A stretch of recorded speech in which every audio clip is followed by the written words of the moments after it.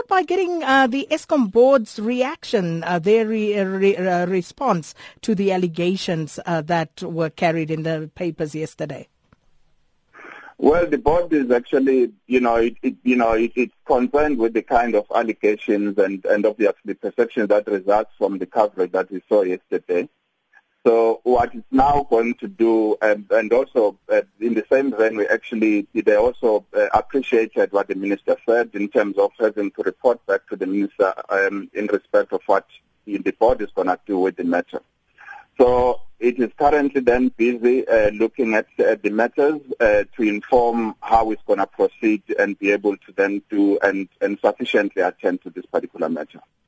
This, of course, also raises concern about the thoroughness of how people and companies are actually vetted for contracts, because surely this should have been picked up one way or another, or am I mistaken in assuming that? Well, at the time when, in terms of what he explained to us, at the time when it got, to know about the possible, perceived or real, the conflict of interest, he then intervened in terms of asking the stepdaughter to resign immediately, which she did. So in terms of the management of conflict of interest is quite a fluid area. It's very difficult. Due diligences are done. At Eskom, certainly I know due diligences are done, but these are not actually a panacea. As it stands, many are asking for Mr. Koko to be suspended pending this investigation. Is that something that the Eskom board is considering at this time?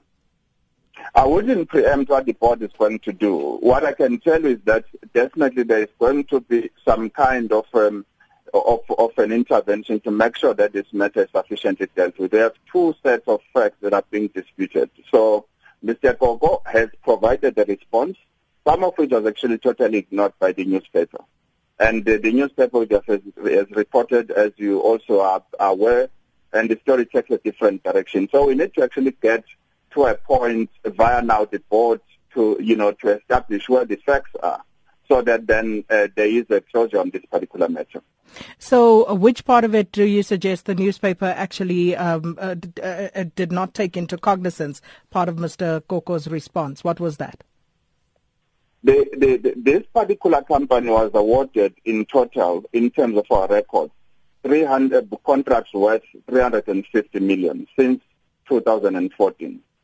Of that, contracts worth 100 million were placed during the term of his stepdaughter.